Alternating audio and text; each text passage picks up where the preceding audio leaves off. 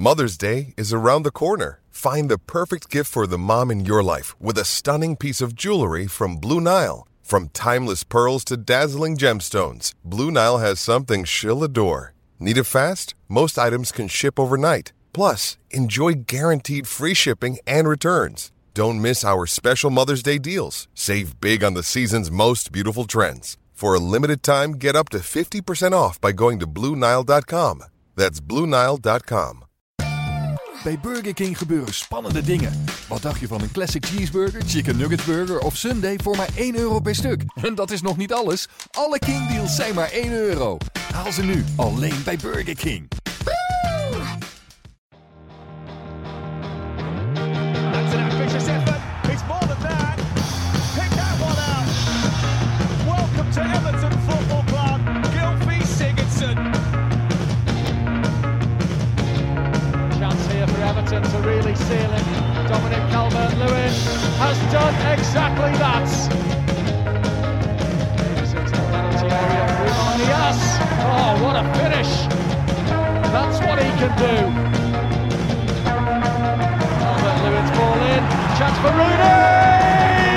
He's back in the blue jersey. Right, hello everybody and welcome to our latest Royal Blue podcast in association with Sport Pacer, and a lot to get through today. Since we last spoke, obviously we've had the Derby match on the Friday night, we've had a couple of high profile departures, and we've had a fairly significant addition to the squad as well.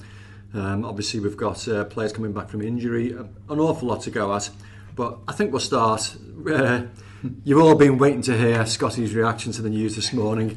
Clearly, the Greek fans were absolutely ecstatic to see Kevin Mirallas returning to Olympiacos, where he won the league with them twice and was top scorer with them twice, but probably only marginally less ecstatic is Tony. It's only on loan till the end of the season, but, you know, he's gone. Scotty, you won't mourn his departure, will you? I won't, not one bit. I just think we've had 6 years of an attitude problem from Kevin Mirallas from day one. Yeah, he in fits and starts, he'll have one good game out of 9, put one in the top corner, and that's it. You don't still see him again. I think that's unfair. I think you've had a couple of years of bad attitude. I think for 3 or 4 years, I thought his attitude. Would you say decent. so? Yeah.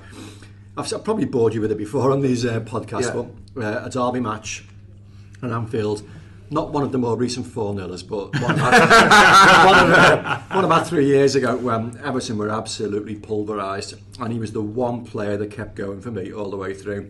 And I thought any more that springs to mind, do you? Well, not many, I have to say now. In the 6-year stint, 150 games. No, I thought he impressed initially, you know, so for a year or two. But no, I mean, I'm not going to argue with you. The last couple of years, his attitude has been awful. Why is David Moyes, Roberto Martinez, Ronald Koeman, Sam Allardyce, all these managers seen right through him? Yeah. And now he's gone. I think it's only Allardyce that's seen through him. Yeah. He's not even attempted to use him. Other managers have, because they know the ability he's got. Yeah. And when you see it on occasions, you think, wow, this fella could do something for us, but you don't see it often enough. And that's my argument with him, and I think it went on record before the saying is that that's my main gripe with the lad, is because he's got the ability. Yeah. Enough that if he was like a Phil Neville, so to speak, lads will just run around, give you his all, 100%. You take them for granted, but this lad has got more ability than most, and he doesn't use it, and that's my main gripe and frustration with him. Glad to see him out the door, and you've seen the Olympiacos fans. Well, I'll give them 10 games and they'll see it as well. Yeah, I think totally share Tony's view there. He has got all the attributes needed to be a very good player, hasn't he? And he showed them certainly in his first year, maybe in his second year. You know, he can go either side, can't he, of defender. He's a good finisher. He's got a bit of pace. You know, he's got all the attributes you think in the Premier League he should do really well.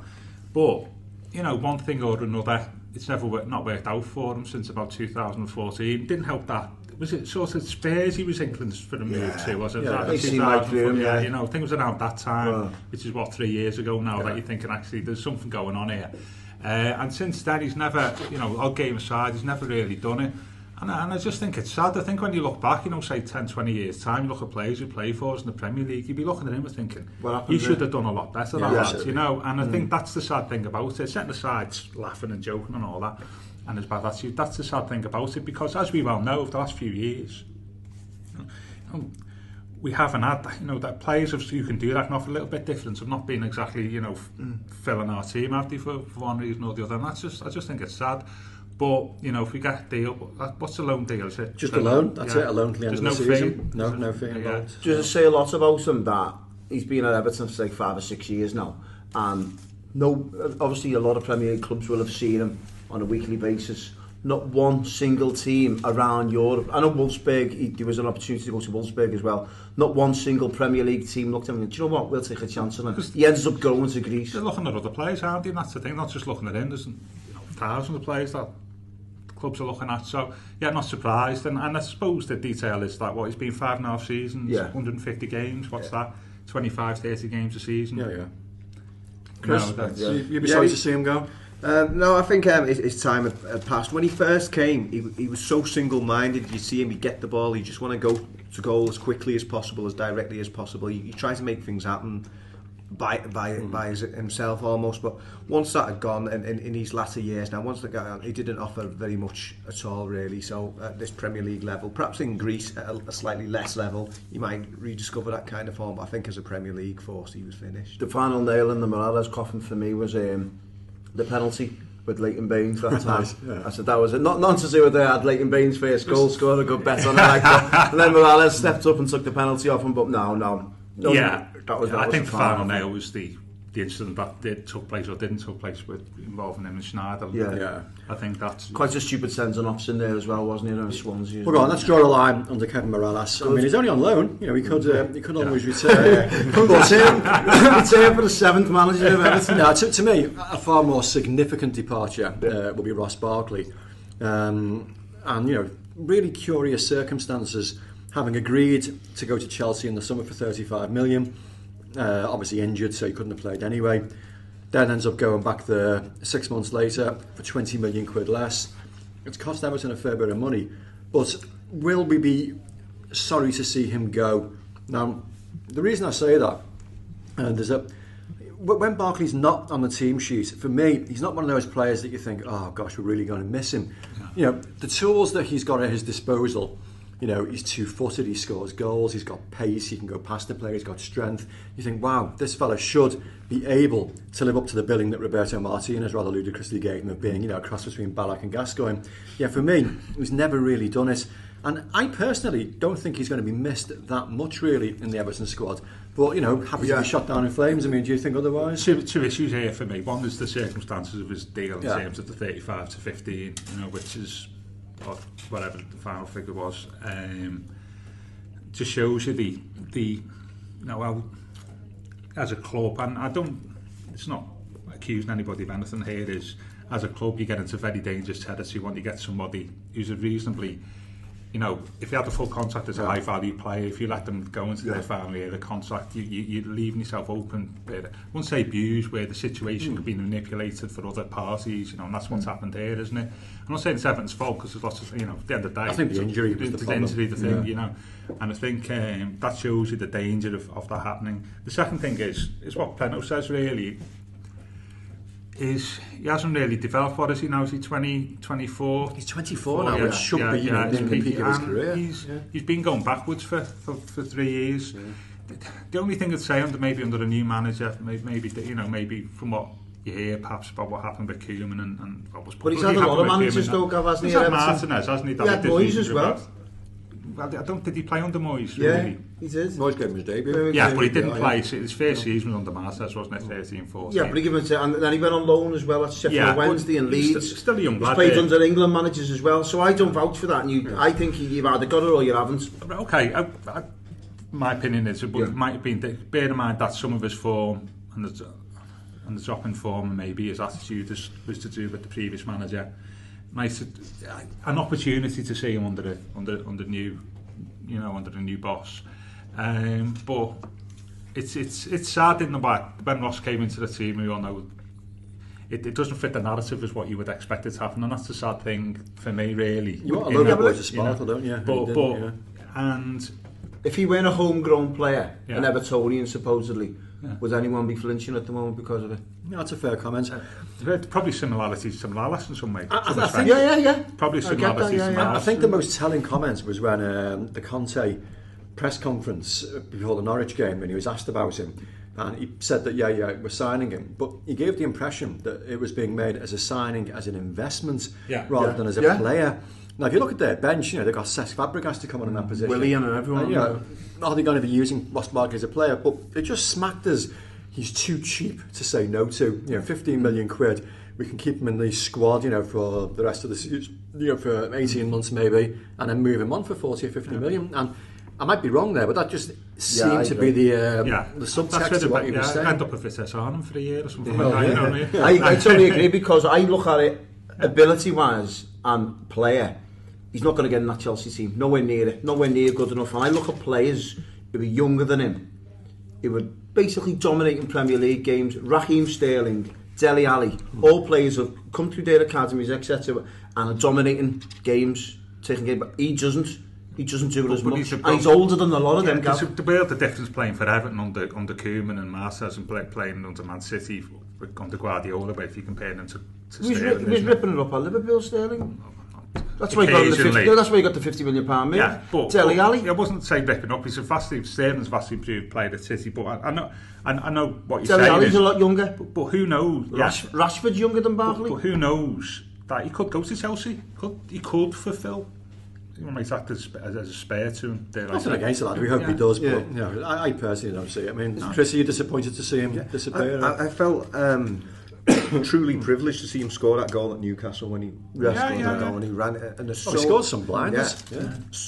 So many players just not capable of doing that, and again, that's part of the frustration, isn't it? Knowing that he had that in his locker to be able to do that, but he just wasn't able to take his game on. And like you say, the Chelsea move, it's almost like because he's gone into the final year of his contract, it's too good a deal for them to turn down. It was telling really that the manager wasn't even there when he signed. He was unveiled, and it was with one of the directors who I think she does a lot of the commercial stuff for them. And this Canadian businesswoman, Russian Canadian businesswoman, works at Chelsea. So that was quite interesting. The fact that the quotes were coming from her. That was who he was with when he signed for the club, rather than here's the manager welcoming him with open arms. Could be quite appropriate. I think deep down, if you probably to ask Conte about Barkley, he probably wouldn't have a clue about him. Probably wouldn't have a clue, because don't forget, Ross has been out the equation for the best part of 12 months, hasn't he? Yeah. Conte's been there, 18 months? It's not really of interest to us anymore, but in terms of, if you think he's had problems with Koeman, Oh, yeah. With Conte, who's a there's two sides. Similar cloth. I always got the impression that he was quite a sensitive soul, Barkley, that needed man managing in the right way. I mean, you always think back to Phil Jagielka's words in the Wembley Tunnel, they're not booing you, Roscoe. Almost like, he needs an arm around him, he's reassuring all the time. Martinez did that far too much the other way. He didn't put an arm around him, he put him on a pedestal and built him right up. Whereas Koeman, to me, handled him okay. He was brutally honest. He made him captain against Yeovil. He gave him opportunities, but he certainly didn't, pander to him. But you get the impression he needs that reassurance. Whether you'll get that from Antonio Conte is but that's what I mean. If things had bad under Koeman, under Conte, in far different circumstances, it's a tough learning curve for him. There's two sides to look at, isn't it, Gav? You've got, from an Everton perspective, he's cost us the best part of 20 odd million quid, hasn't he, by moving 4 months later than what he should have done. Yeah. From an Everton fan's perspective, they've got a gripe with that because he's meant to be so-called one of their own, etc. That romantic now, view, from Barkley's perspective, he's probably thinking, well, do you know what? I've just gained a nice signing on for Chelsea, etc. And then my wages have probably trebled than what I'm on at Everton. I've got more chance of winning trophies and going to be playing with better players. Everton see it in the mid-table. I'm chasing the Champions League here. There's two sides to look at it, isn't he, from Barkley's perspective and an Everton fan's perspective? If he plays. If he plays. I mean, his wages, I think we offered 100. That was the story I heard. I don't know the figures, but it was a sizable increase. And it's madness that. And I know deep down you look at it, if you're Evertonian and someone offers you £100,000 a week to play for the team you absolutely idolise, and you turn it down. But we've had this discussion before. It's like you've got to, and don't want to. Is if you're a professional sportsman, you've got to distance yourself from your emotional attachment to things for the good of your career. Yeah. And I don't like Steven Gerrard. Could be argued on at least one occasion. But he didn't. Well, yeah. But I don't talk about other people. And just generally speaking, and for the good of his career, he's saying, well, actually, I don't want to make that emotional attachment. I want to do what's best for me at the moment. And sometimes, if you're on the outside looking into these things, on the outside looking in, you have a completely different perspective than if you're on the inside looking out. And I think you should always remember that about players. I remember years ago, the one I was thinking about, and I remember this when we sold David Johnson in the early 70s. And he was a really promising young player. We sold him, he bought like exchange for Rod Belfit and Bailey. He was just like completely, journeyman. And they let Johnson go within like 2-3 years playing for England, and then ended up getting transferred to Liverpool for £200,000. And that's a transfer I can think of that I think is quite similar.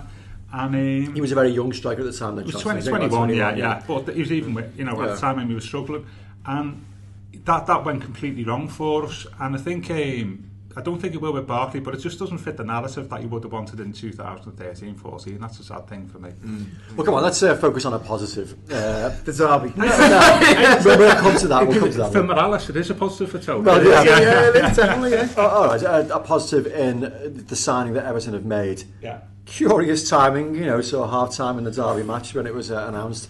But Cenk Tosun, I think that's how you pronounce it, isn't it? Has arrived from Besiktas.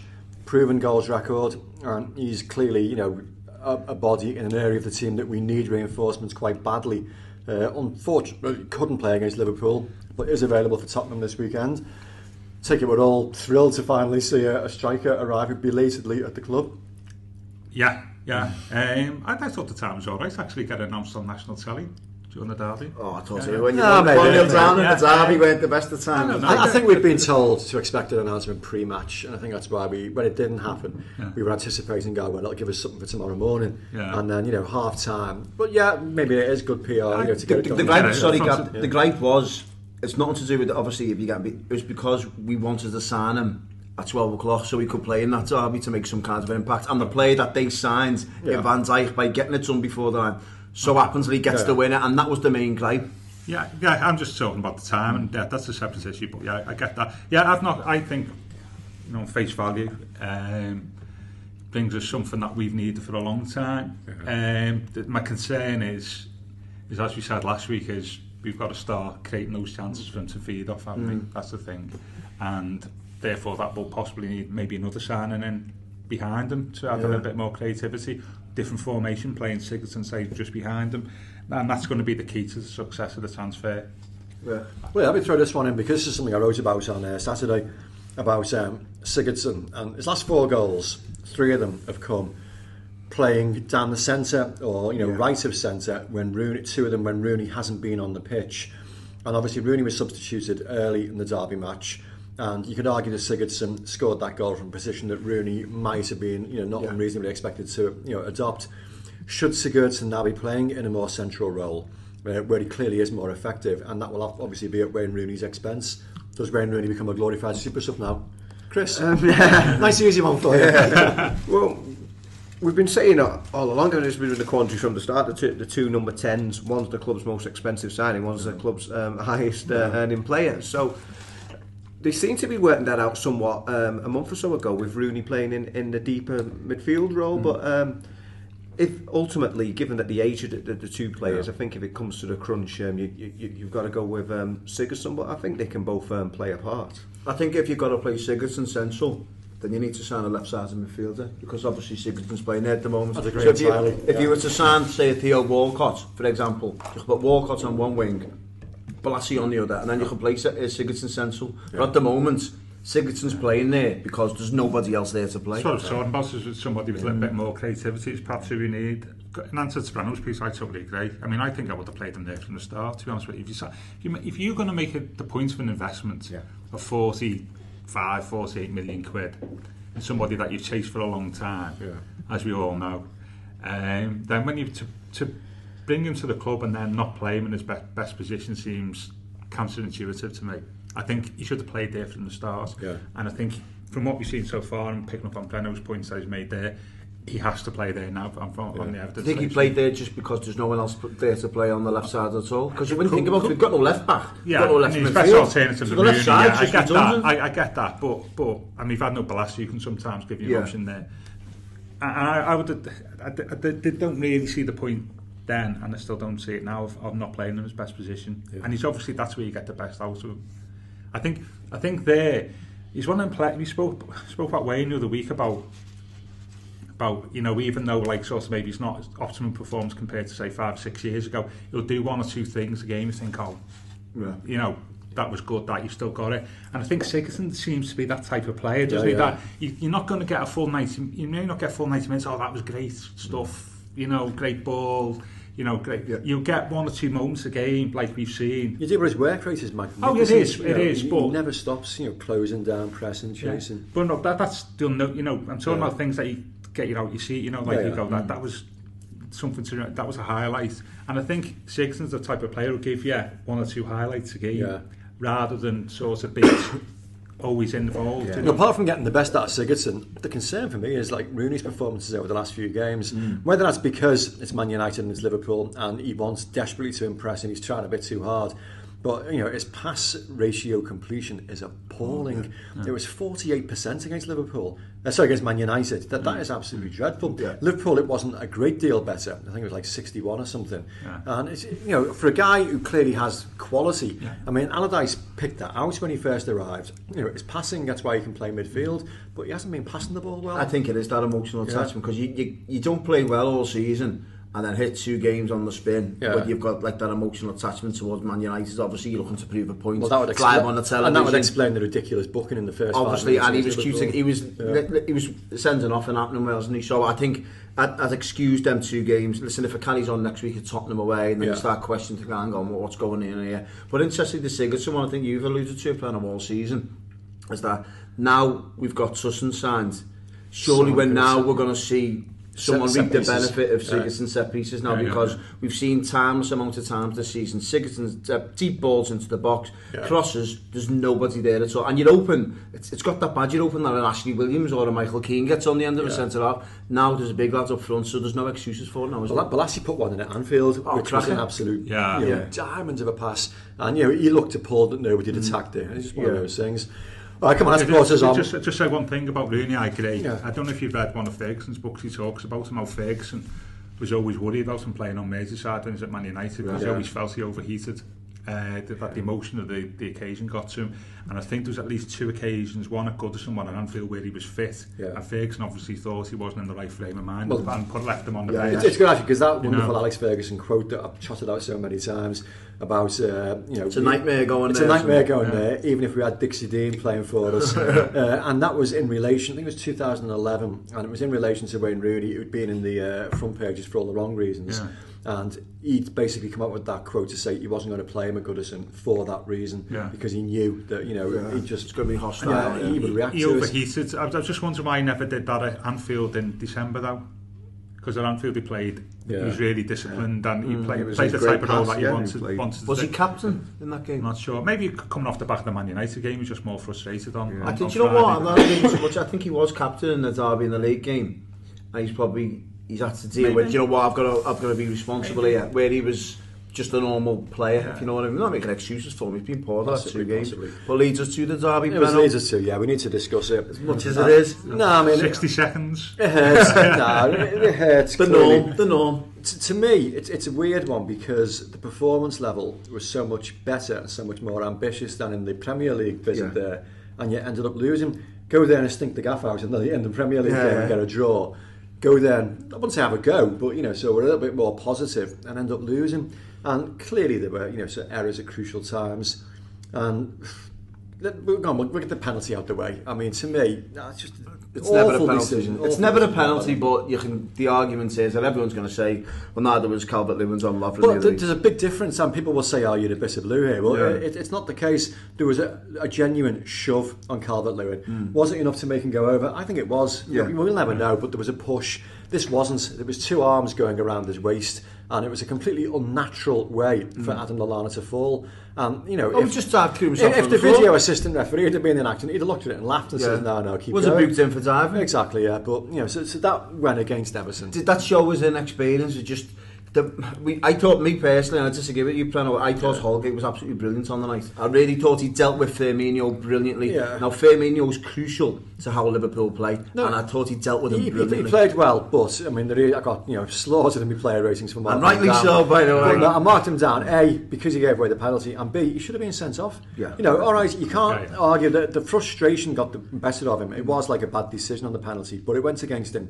But to react the way he did to Firmino and shove him into the crowd, apart from nearly getting sent off, he could have injured some poor kid in the crowd. It was just like ridiculous. Could have Tom Davis. As is a performance on the... I get that. Those two major incidents apart, his performance. But to be fair, that's what you judge by, isn't it? That's the point to me, I would say, about stats. It always tells you what you've done in the game, not what you've not done. Sure. And that's why I would say about player, when you talk about 70% pass completion, 90% whatever tackles won. What it doesn't say, if it's those 10% tackles not won, then you're aiding the opposition score, then that's a 5 on 10, isn't it? Sure enough. And I think I'm sort of halfway between. So I thought he played, apart from those omissions, I thought he played quite well. And I was thinking about this. Of our 4 centre halves at the moment, who would he be the first pick? Yeah. You know what? I was just going to ask all of you, who would be your central defensive pairings? Because a little anecdote before we do that, talking about what you do and don't do, regarding how your stats fare.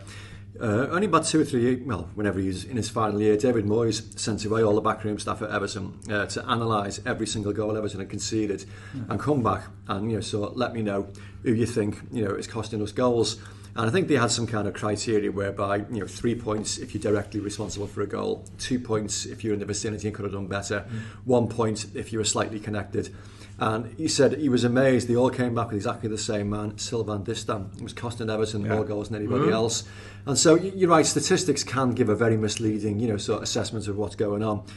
Mason Holgate's statistics on the night were very, very good, but 2 major incidents that could have cost, or one did cost the club, the other didn't. Go on then, we'll go around all of us. Who would be your central defensive pairing of the players that we have? Leave Funes Mori out of it because he's injured. The players who are available at the moment. I mean, Chris, who would you like as the I think it's horses for courses, but he's had a tough first half of the season, but you've got to think, given the investment they did on him, that you'd want to have Michael Keane in there as £25 million player, and then it's up to the rest of them. They've got the 2 old boys to fight it out, and Holgate I suppose it depends how much Big Sam trusts him, because for the rest of the season now, maybe if you want to go and develop Holgate, we know what the other 2 older players can offer you, so if he can go, but perhaps if Holgate's got the older head alongside him, be that Jagielka or Williams, that might actually help him. So I think he's fortunate and he's unfortunate in that there's no outstanding candidate at the moment, but I've kind of fudged it a bit to say to. So who are you 2? Yeah, go on. Keane and if they're all available, then I'll say Keane and Williams. You know what's going to happen? We're all going to give 4 completely different names here, aren't we? Go on, Scott. My shout. Well, I think Michael Keane has been poor since we've signed him. There's no disrespect in that at all. If you looked at his performances, he hasn't been the player we thought he was. What he was for Burnley. Ashley Williams, he's been getting his game basically on the sole basis because he's a left-sided defender. That for me, he's been playing there. He's come on since Allardyce has came as our manager, but I think Holgate, for me, he has improved so much under Sam Allardyce. It's been untrue. I never ever seen. Well, I've been watching Holgate for the past 18 months. He's been playing right back, and I'm thinking, it's a nightmare. He can't cross the ball. But as soon as Allardyce has came in and put him centre back, he's been absolutely brilliant.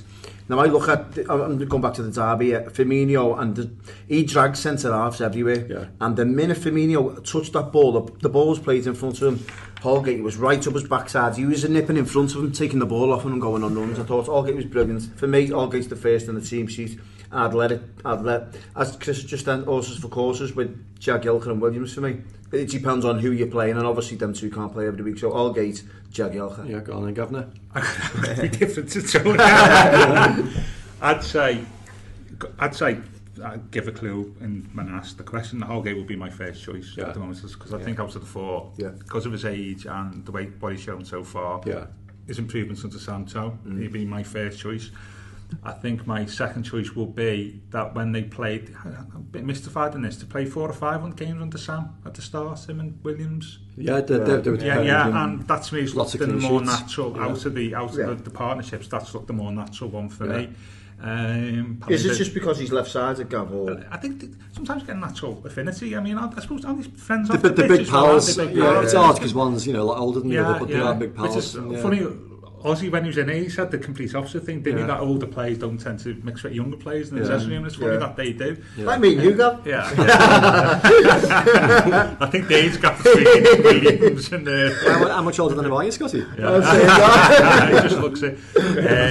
We talk the staging capacity and that there's a big gap. No, seriously, I'd go with not for like 2-3 years down the line, but between now and the end of the season, just to get us through there, I'd go with Holgate and Williams. Go ahead, Preno. Big pressure. No, not at all. I mean, Holgate, I agree with all of the comments that you've made there. To me, it reminds me a little bit of, sound like the old timer again here. Remember when Billy Wright first came through as a centre half who had played right back and looked okay at right back. Centre half, he was absolute class act. And the only thing that let him down was his weight issues, which he ended up getting transferred in the end. But he had a real bit of quality about him, a really good defender, and he reminds me to a certain degree that's probably a better defender than Billy Wright was. But I would have Holgate straight away. He's only played, I think it's 6 games as centre half, so we don't know yet whether it's just like initial promise or whether that is then going to develop into enduring, sort of. It was interesting. I spoke to him at the start of the season and I asked him, and he said, "Do you see yourself primarily as a right back or centre back?" And at that time, the start of the season, he wasn't sure himself. I know he'd been employed a lot at right back, and Tony spoke about those frustrations where he was obviously a game trier, but he's not offering the same in the final third as a Coleman or even a Kenny would do.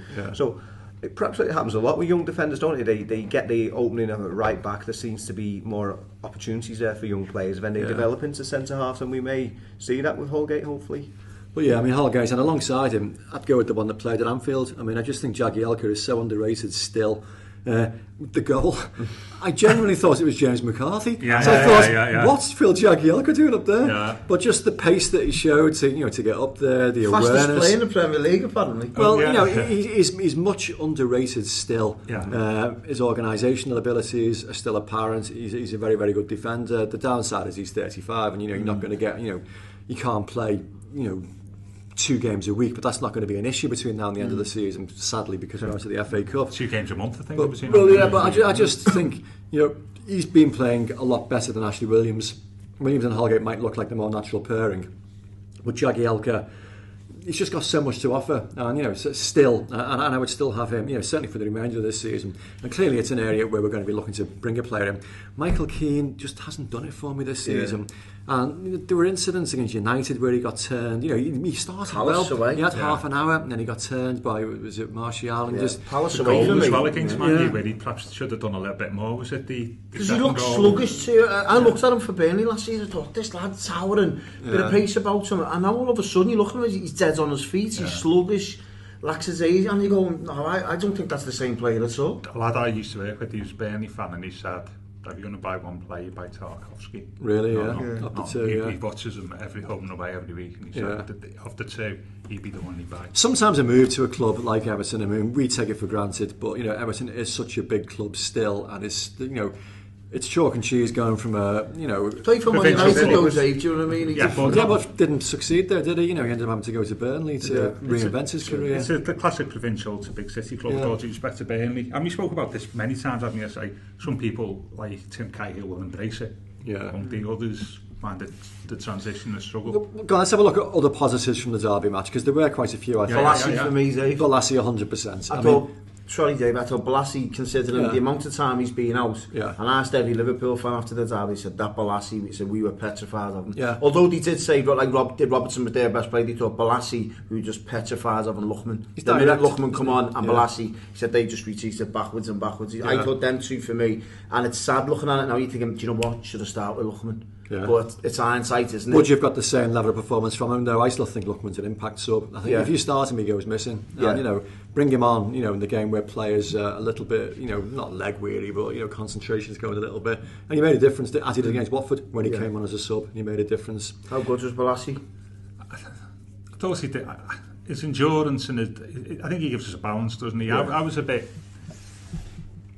I wouldn't have marked, gone back to Penno's mark, and what's he given Dave? 8. Yeah. I felt if I was, told due respect, if you give him 8, I'd expect him to beat the full back. He did quite a lot. He did once or twice, didn't he? But he adds balance and he adds something of the unknown.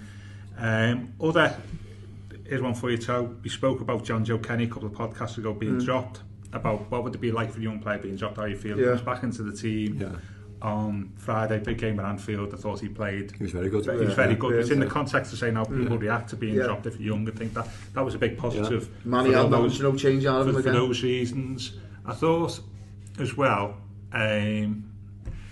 is Schneiderlin and McCarthy a more natural? I was going to bring that up. Duo. Well, I actually mentioned that in the piece I did afterwards, because McCarthy played very well again for me, and clearly running on fumes at the end. But he does make a difference, and yes, he looks a better. I thought Schneiderlin was showing a few flashes, nothing more than that, but a few flashes of the form we saw at the tail end of last season.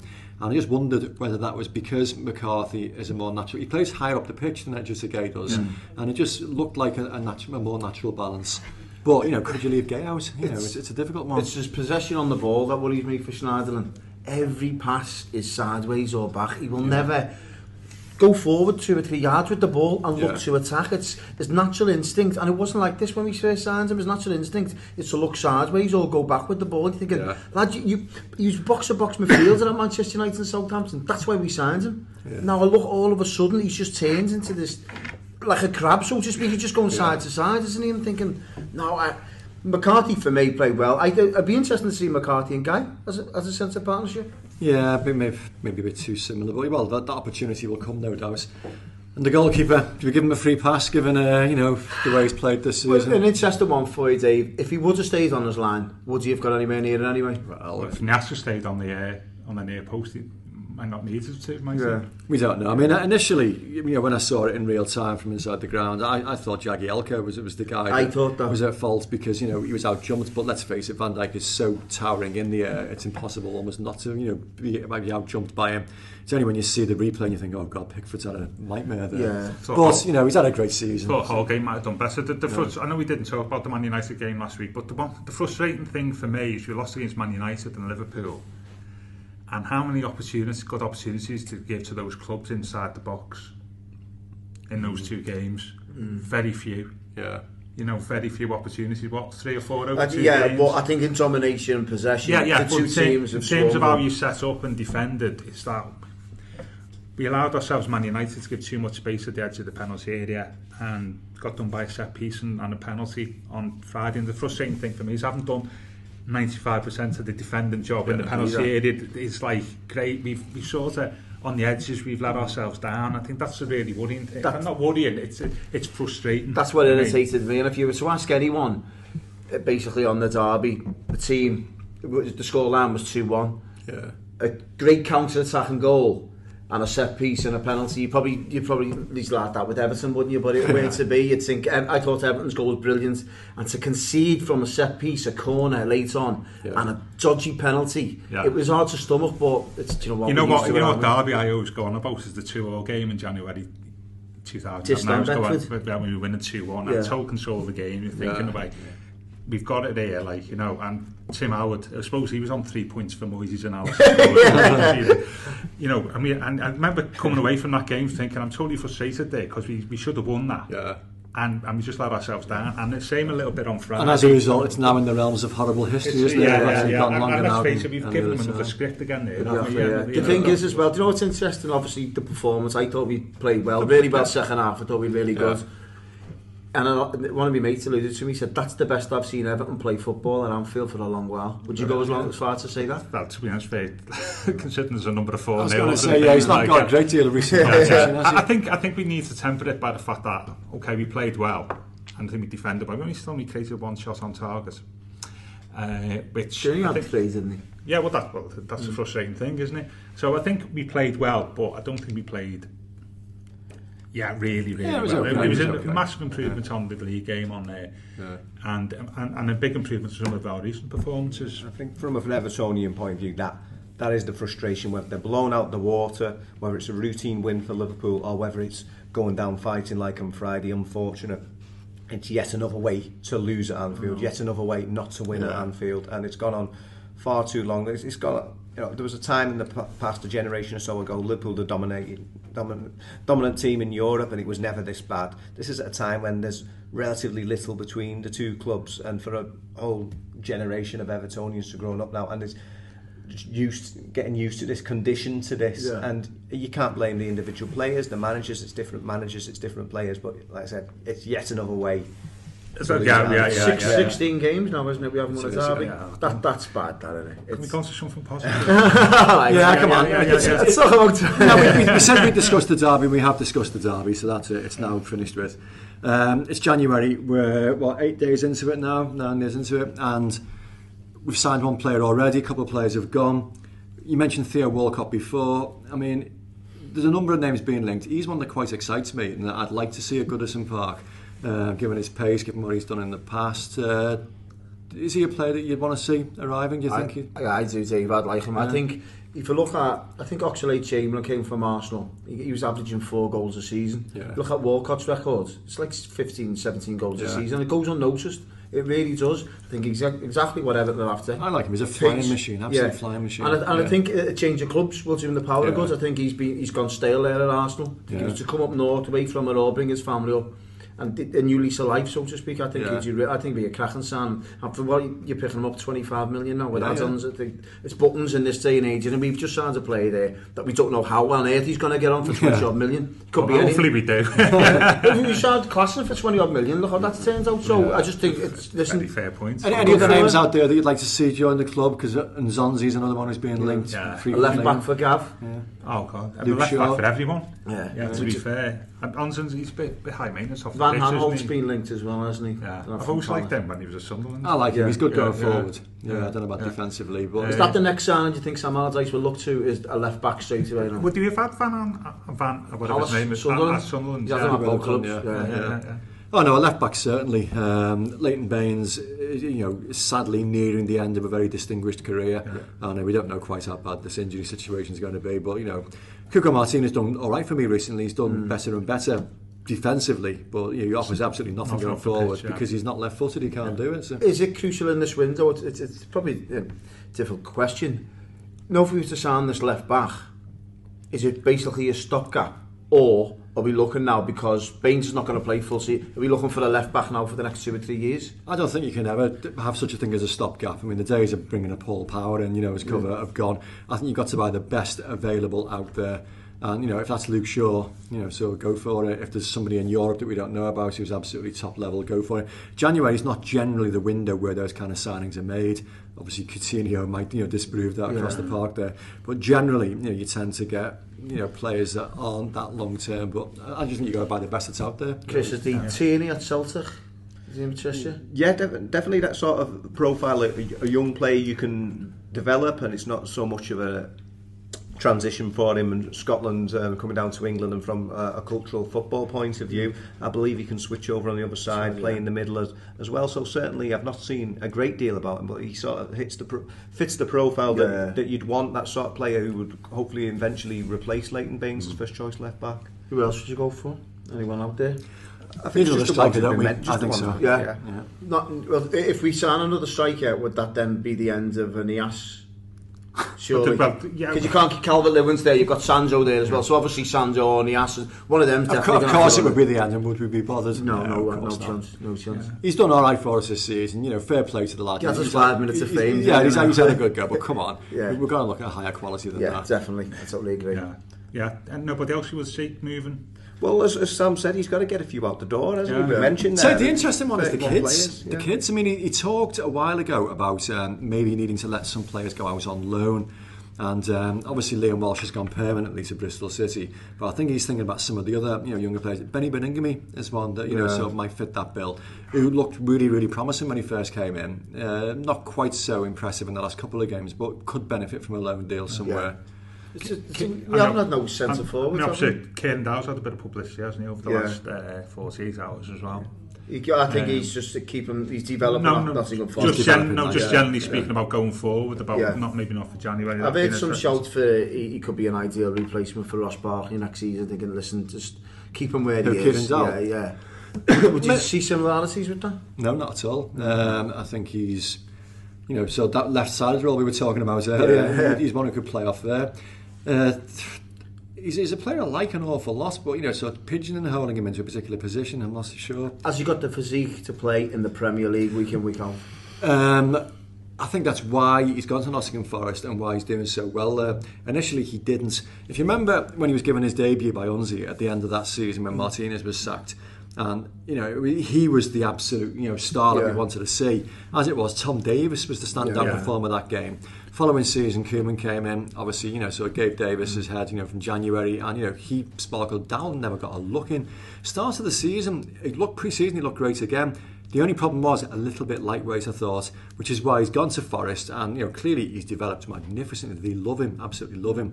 Championship Premier League is a different kettle of fish, but let's face it, he's just turned Arsenal over. It's like a similar one, and he's been in this very room. Was similar. It's Leon Osman, wasn't it? Because Ozzy was sort of on the periphery of Everton, wasn't he?